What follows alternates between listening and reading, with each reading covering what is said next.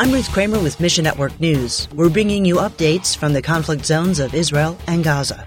Then, if you have kids in your life, stick around for some practical tips to pour into their faith.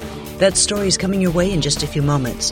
First, Israel continues ground strikes in Gaza after starting the war's second phase against Hamas militants this weekend. Israel began a big push into the Gaza Strip on Friday and renewed calls for people to move out of the war zone. But many Palestinians have reportedly stayed in Gaza City. Uncharted Ministries' Tom Doyle says Hamas actually blocked the Palestinians from getting out. And this is what we're getting from Palestinians in Gaza. Meanwhile, on the Israel-Lebanon border, nearly 50 Hezbollah members have been killed since the Israel-Hamas war began 4 weeks ago.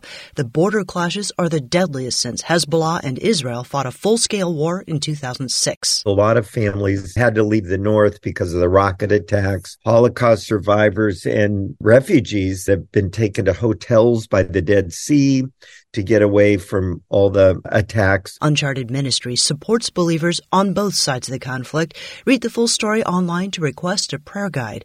Plus, you can learn how to support church leaders on both sides through Uncharted. We're seeing text messages going back and forth. Palestinian and Jewish believers are coming together and supporting each other, which is a beautiful thing to see the body of Christ operating that way. The news, politics, everything would divide, but the love of Christ unites. Speaking of unity in the Holy Land, believers from Jewish and Palestinian backgrounds tell Sat7, we are fasting and praying in our churches that the Lord's hand would move and alter the circumstances so that people will see Jesus. Joe Willie says Sat7 uses satellite TV and digital media to reach the Middle East North Africa region for Christ. 97% of people in the Middle East and North Africa are not Christians. We broadcast in the 3 major languages of the region, and that's Arabic, Farsi, and Turkish. The majority of language spoken in the Holy Land area is Arabic. Sat7's Arabic viewer support team continues to be in direct contact with Christians in the Holy Land, offering prayer and comfort.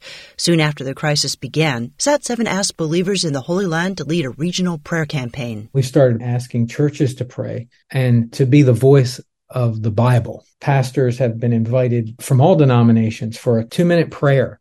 And these prayers are recorded, and we flood the broadcast. Will you join the prayer movement too? We'll connect you at our website. Listeners should know that brothers and sisters in Christ are embedded in this conflict, and they are praying that people will see Jesus. That is an incredible prayer that challenges me.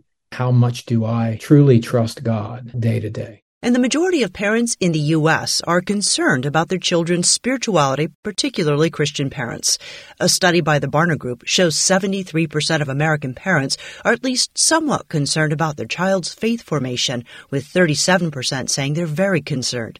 At the same time, Greg Yoder with Keys for Kids Ministries says, we're seeing the research, too, that says fewer and fewer families are reading their Bibles, fewer families are reading devotions, fewer families are spending weekly time in church. The problem, then, is not that Christian parents don't care about their kids' faith. However, many parents have no idea where to start, especially young parents, where they probably didn't grow up having devotions, didn't grow up having quiet time, didn't get trained in discipleship. It's never too late to intentionally pour into your child's faith foundation with God's Word.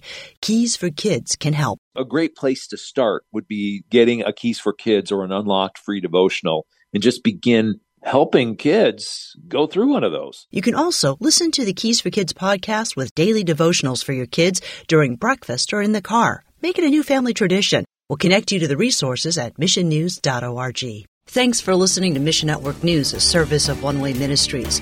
We're listener-supported by people just like you. So by giving to Mission Network News, you enable us to keep the stories of God's kingdom coming.